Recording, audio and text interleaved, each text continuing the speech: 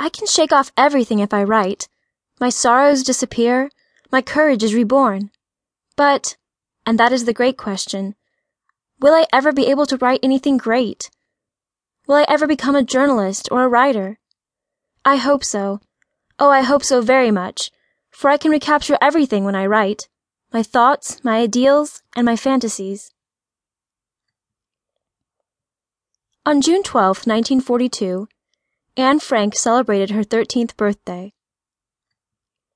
Though the Franks were not devout, they nonetheless recognized that this was a significant milestone in their daughter's life, and had questioned her about what she would like for a birthday gift. A few days before her birthday, Anne showed her father a red and white, gingham-bound autograph book with a lock on the front. When she received her gift a few days later, she surprised her family by declaring she would use it as a diary, and wrote the following on the first page, with typical adolescent drama. I hope I will be able to confide everything to you, as I have never been able to confide in anyone, and I hope you will be a great source of comfort and support. Their gesture in purchasing this, meant only to please a girl on the brink of womanhood, would one day change the way the world viewed the Holocaust that was even then brewing around them. Almost immediately, Anne provides a first-hand account of how life had changed for Dutch Jews since the German occupation. After May 1940, the good times were few and far between.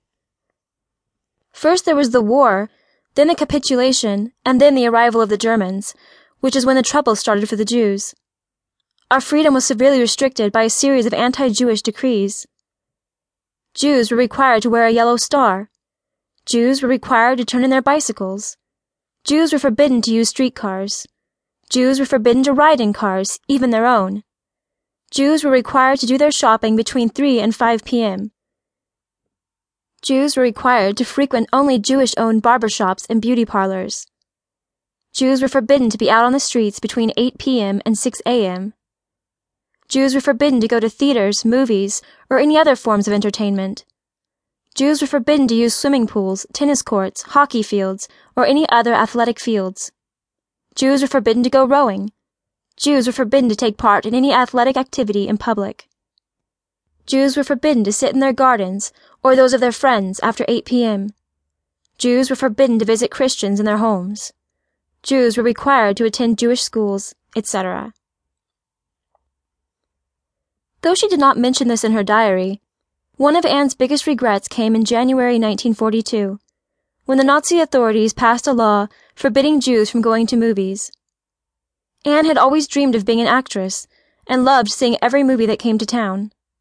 Even her 13th birthday party consisted of taking a group of friends to see Rin Tin Tin. Otto continued to understand the gradually evolving and increasing threat. So by the summer of 1942, he had begun making plans to move his family into hiding. He was working with some trusted employees to create rooms in the back of the Opekta factory where they could live without being noticed. While he planned to make the move sometime in August, he was forced to take them in earlier when, in July, 16-year-old Margot received orders to report to the Central Office for Jewish Immigration for transfer to a work camp. In the early morning hours of July 6, 1942, the Franks left their home in Amsterdam for the last time. Much to Edith's consternation, Otto insisted that it be left untidy so as to give the impression that they were leaving in a hurry. He also left a planted note, implying that they were going to go to Switzerland. Much to Anne's dismay, they had to leave her beloved cat, Morcia, behind. Dressed in as many layers of clothing as their bodies could wear, they walked about 2 miles to their new apartment in the Achterhaus, rear part of the building. Anne described her new surroundings. The door to the right of the landing leads to the secret annex at the back of the house. No one would ever suspect that there were so many rooms behind that plain gray door. There's just one small step in front of the door, and then you're inside.